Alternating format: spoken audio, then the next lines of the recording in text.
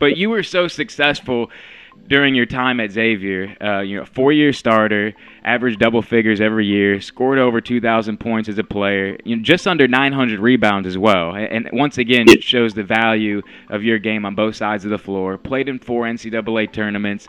Now that you've been away from the program for a number of years, how do you look back at your time at X?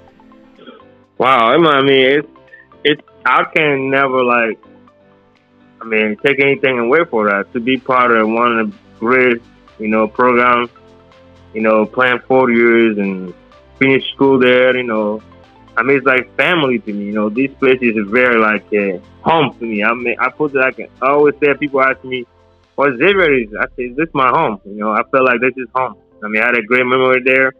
I have a great life there. People just unbelievable on the run. I mean, it's just like family. Like every time I go back there, I feel like home. That's the thing I like about it.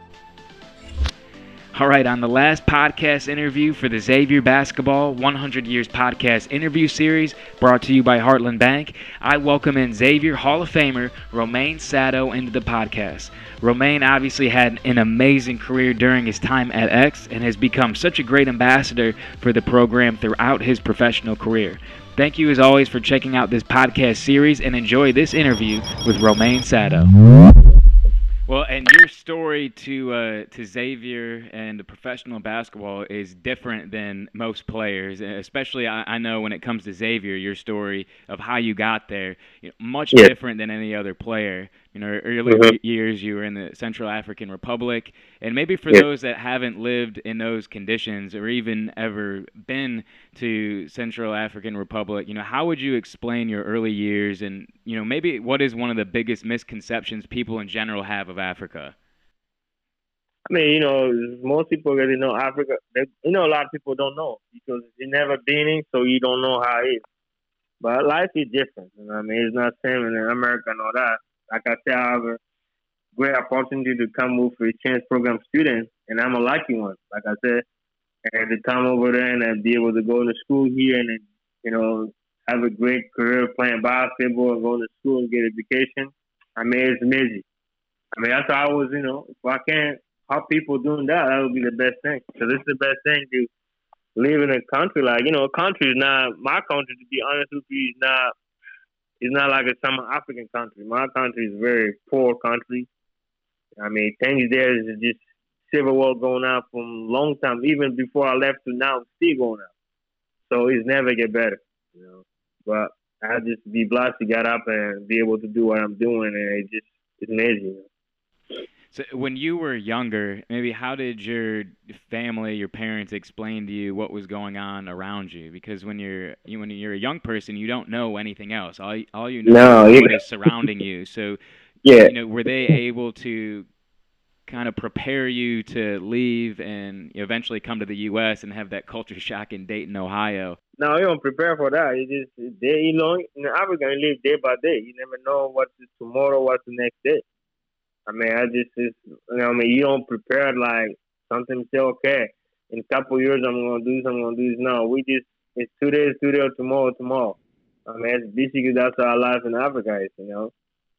So you might be likely to live long, I mean, you might not. You might be likely to see tomorrow because the civil war going on. So a lot of people get killed in the fight and all that.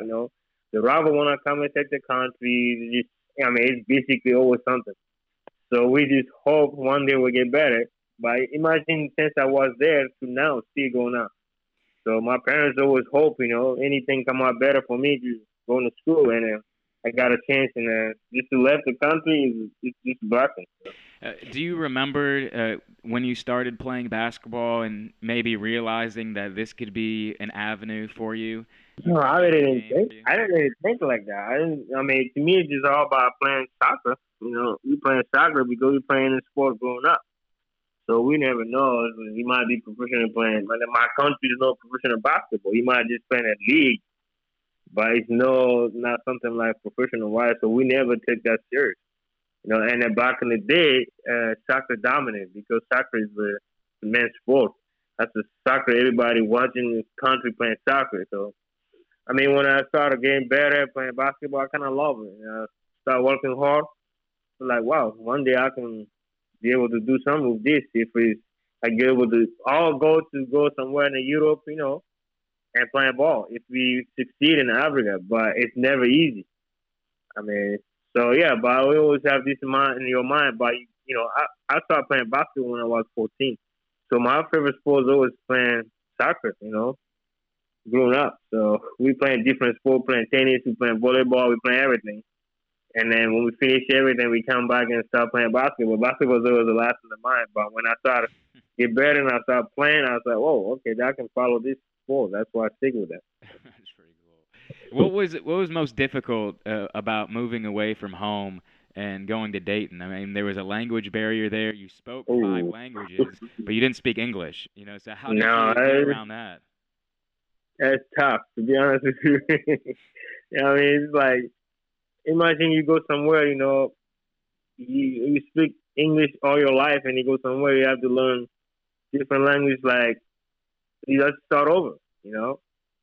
So it's not easy, I mean, it's just tough. When my first, I don't know, to tell you the honest, when I got there, I was like, whoa, what I get myself to? I can't go to school, I don't speak the language. Nobody speaks French, nobody speaks this, so I mean, I don't know, but I just feel like this is a language. My parents did a good job.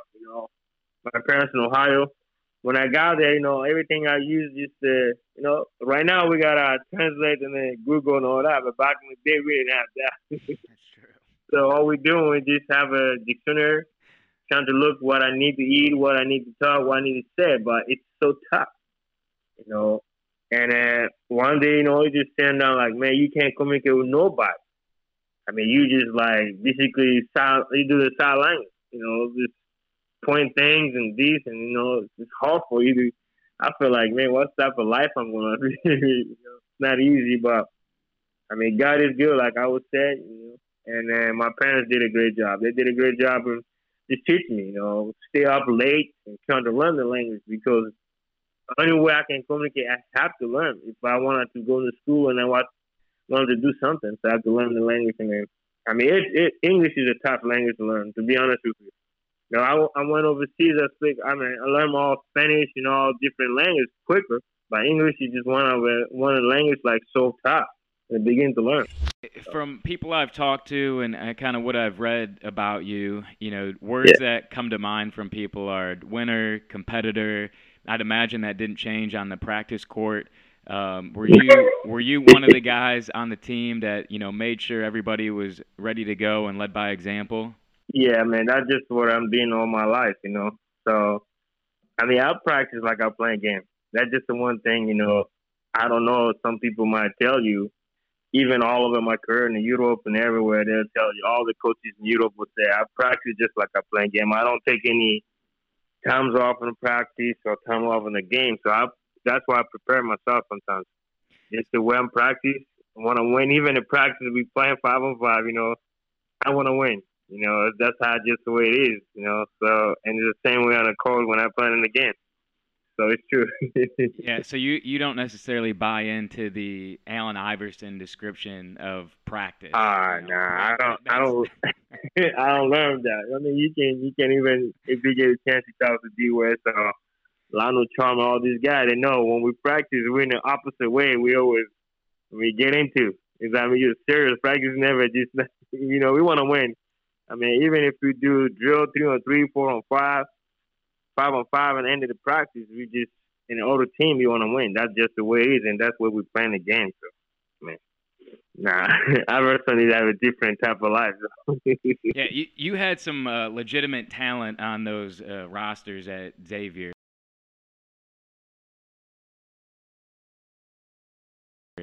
Who was your matchup? Did Coach Mata always have the starting 5 versus the next 5? Did he mix it up? Or, would he pin you against Lionel Chalmers day after day? Well, it's always just like a different. We never just say, okay, that's the starting 5 we're gonna play, and that's the way. No, we know. Sometimes I would play against the D West most of the time in practice. I would play against the Chalmers a lot in practice. Sometimes I'd be in there. I mean, I would never just be like, okay, this is the 5-star we're gonna play against If we work on a game plan, sometimes you might do that, but just like the regular practice now, we never been, like I said, this 5 star will never be in the same team. He'll at least put like a 2 or 3 over there and put 2 on the other side, and that's how we practice. And we make it practice very comparable. So we fight, in the practice, and we play hard to make each other better. So. And your game, you took both sides of the ball very seriously. You weren't like me where defense was a little bit of an afterthought, right? You were taking care of everything on the offensive side, and you were the best defender. I mean, you were a lockdown defender. It didn't matter who you were guarding. Is that something that developed for you over time? It seemed like each year you were able to improve on your game in a few facets. So how did you approach that, mentally on both ends of the floor? Well, it is just like the way That's the way I'm competitive by playing this game. This game, you just gotta play it both ways. You can't think about, okay, I'm only gonna play on offense and defense. I don't play much on defense, so to me, I gotta do it both ways. Sometimes my offense is not work out, but I feel like if I can play good defense, I can help my team that way, and we can be anybody. And if I can guard one of the best players there, then make hard for him to score a lot of points, and my team will play well, and I will play well on the offense. That means that's a chance for us. I work on all the times. Every year is like talk to the coaches. What's my point? What I need to get it better on, and what I need to improve on the team. Defensively, it was my one thing. I want to play good defense, and the offense is always working stuff out. When you play defense, you get a steal. The offense is not a problem. You can get the shot, you can get whatever you want. The offense, as long as you get a stop. So that's just the way I felt about basketball, and that's the way I play. So.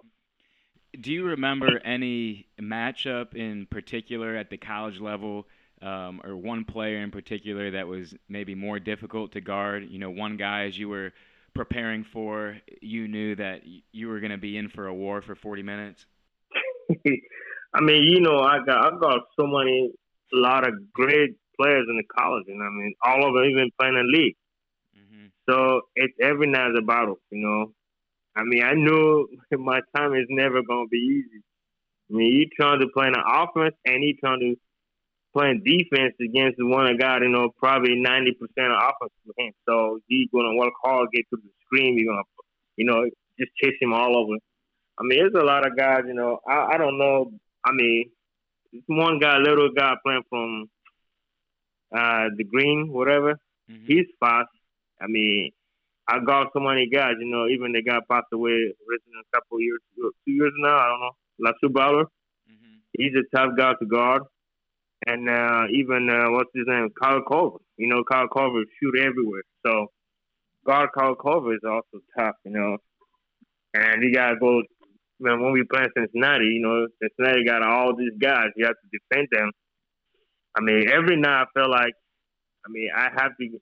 And the thing about Coach, I like about Coach Mata, he put me anybody. He can put me, if you're playing forward, I can guard 4-man, I can guard point guard. He can put me in 2-3, so I always mix it up. So, it kind of helped me a lot because when I prepared, I got to go against Solano in practice. He's one of the quickest guys in the league, too. So I had to guard him in practice. And now I got to guard guys and run off the screen. So, and I think it's a lot of guys in our league back in the day. They're all making the league and all great players, so. Yeah, and preparing for each of those matchups a little bit different. You talk about it's a little bit different. 4-man, you're bodying a little bit more in the post. Exactly. Out more physical. You play a guy like Kyle Corver, you're going a little bit more off a screening action, and then when you talk a team like St. Joe's, if you're guarding Jameer Nelson, Delonte West, now you're in for a one-on-one matchup, pick and roll. Exactly. I even forget about this guy, Jameer Nelson. It was so Coach Mata said, and I don't know if you would remember him, talking about what was a win when you played against a guy like Jameer Nelson. He was like, he needed to score less than the amount of shots that he took. So Coach Mata was like, if he scores 30 but shot 31 times, that's a win for Xavier. Do you remember sharing that with you guys? Yeah, but, this is the same thing like when I prepare to guard guys. You cannot, I would say I won't stop the guys to score 0 points.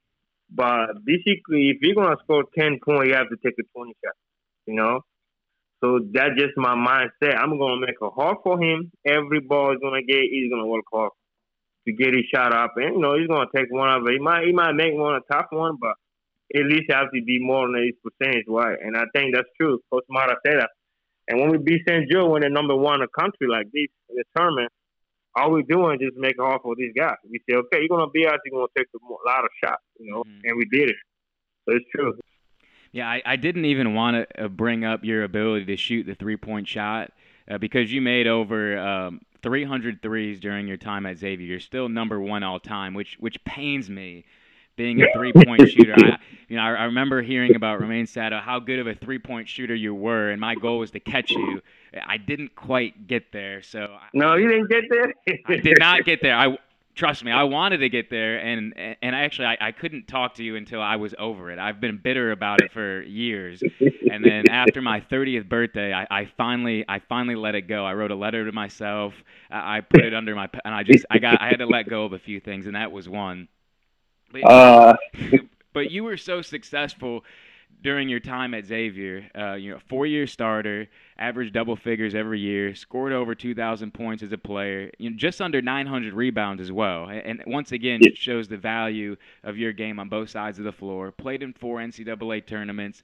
Now that you've been away from the program for a number of years, how do you look back at your time at X? Wow, I mean, it's I can never take anything away for that. To be part of one of the great, programs, playing 4 years and finish school there, it's like family to me. This place is very home to me. I put it I always say, people ask me, what Xavier is? I say, this is my home. I feel like this is home. I had a great memory there. I have a great life there. People just unbelievable on the run. It's just like family. Like every time I go back there, I feel like home. That's the thing I like about it. So it's a lot of great memories in this place, and I'm just honored and privileged to be part of one of the best, programs. I can't. I always feel like I want to recruit anybody going to Xavier because that's just the best life you're gonna have. So. Well, and you build up such a connection and relationship with your teammates, and you played with some special ones. Do you have any memories that stick out to you with your teammates? Maybe practice or travel or an in-game situation that sticks out to you? I had a great relationship with so many guys. Even if you freshman, you came in, you under my arm, because I felt the same way when I got there my freshman year. D-West is there, and a lot of these guys, helped me a lot, So every time when the guys came here, I have a good relationship with most of them. We had a great time. D-West is always a part of it. When I got to Xavier, he showed me around and helped me a lot. Lionel Chong, they did the same things, and it make it easy for me to, be around. And I think that's when, that's the guys I was, kept talking to them, Anthony Coleman, all these guys. Most of my teammates, I playing with Justin Doman for one season, but, we playing together overseas. And we always have a good, good time together, family, we know each other, we see talking. It's just a part of life and being family with these guys. So it's a great thing. One of the teams that everybody points to and talks about is the team 2003, 2004 that made that incredible run to the Elite Eight. The team started out a little bit slow, and you guys just went on a tear. What was it about that team that made you guys so special and gave you guys that ability to play at such a high level, that second half of the season? Well, we started the season flat, and it's my senior year, and it's Alano last year, Anthony Miles last year. We were the senior looking around like, man, this is just gonna be world season for us, and we don't want to finish like this. We had a great 3 years. It's my last year. I don't want my last year to be like, oh, we didn't make it to the tournament, we didn't go anywhere. That's just, that's not a good. We want it to be finished like that. So, through the years, we're trying to figure it out when we need to get it done, but we can never get it right.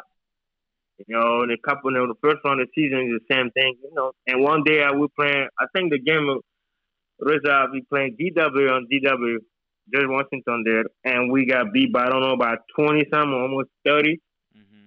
you know. And from now, we just, after that game, we just all got pissed. And I remember Coach Miller, Sean Miller, called me in his office the next day when we got home. He's like, after class, he called me. He's like, "Hey man, I went in his room." He said, it's either way you want this season to be something failure, or you want this season to be something you can remember for the rest of your life. Just go out there and do what you can do and help your teammates, and just finish the season strong. We never know what can happen. One game or two games can change all season. So when he talked to me, he talked to Charm, he talked to Anthony. The coach, might have talking to us about it, and we all senior got together. We had a little meeting, just say, you know what? That's all we're gonna do. We're gonna push these young guys, and we got a lot of young guys that year. So we're gonna push them, and we're gonna just step up and do something happen, and to see what happens. That's our season turned around, the second round of the season, and when we got to the tournament, we know the way we've been playing, we can be anybody. So we didn't even scared for who's there, and we just gonna play a whole game, and we know that's the only way we get a chance to make it in the tournament. So, and we did, we made it happen. So. Well, one of the games that the fan base still points to is that game against St. Joe's in the A10 tournament, and that team was special. I think they were number one in the country at that time. I don't believe they had lost a game in the season or in the A10 tournament, and that game wasn't even close. It was done from when the whistle started at 20 minutes. So, do you remember that game and how you guys were able to just dismantle that team?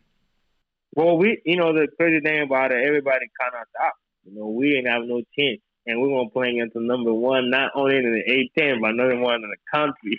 So, we all feel like, you know what, hey, we playing this guy almost 3-4 years. We know them well. I'm playing against Jimmy Nelson, I'm playing against Deontay West, and all these guys. We all playing that league together, and all last year, too. So we feel like, we can beat them. They're not like a special. So we got a team we can compete. I would tell a guy, we must well against them. Because we can guard Jimmy Nelson, I can guard Deontay West, whatever. We can play defense. And I felt like, we our champs. I like our chances when we start. And in the morning, we feel like, okay, we got this. I just told the guy, we go out there, playing hard, give everything we got. And we did. And, they come out, they didn't believe we can beat them. So we just come out hard and just playing defense, and the offense is clicking, and we just get a stop and make a stop for them. And from there, they got nothing else to do. That's why we close up the game. See, I was thinking it was just going to be like maybe a special cup of coffee or like a brand of Wheaties that you had before the game, because I'm taking notes here and I'm like, well, I'm going to start eating that every day. So it wasn't anything like that, which is unfortunate. It sounds like it was just hard work and dedication. Okay. No, we just know if we can. Our goal is they're number one in the country. We can beat them. And they were number one in A10 that time. So if we be there number one in the country, be number one in A10, hey, we can beat anybody because we know we match up with them. And in tournament, we know we can make a run and give us a chance to make it a tournament. And it's special, they're the number one seed. So, we feel like if we can beat them, and our guys believe it. We believe when we got to the locker room. And before the game, Lionel talking, I just say, hey, guys, just go have fun. Coaches just say, hey, give everything we got. Mm-hmm. And just how it is. We prepared the game well, and I know we had a couple of days to prepare for them, and I feel like, we had a great preparation for the game and game plan and all that. If we can stick with our game plan, we got this, and that's how it happened. Well, and then you guys delivered in the NCAA tournament as well. You were fantastic during that run. Lost to Duke in the Elite Eight, and I watched a little bit of that game tape here over the last week. And it seemed like Anthony Miles, especially in that second half, his physicality really set the tone against Sheldon Williams at Duke. Oh, man, if he didn't foul out, we'd be in the Final Four. So Coach Mata said the same exact thing, because I think he fouled out with about 7 or 8 minutes to go. And yeah, he didn't foul out, we'd be in the Final Four. I knew that day. He's had a great game against he just dominated the paint. Mm-hmm. So we will give him the ball in the paint. And we'll make him dominate the paint so we're going to be able to play an outside game.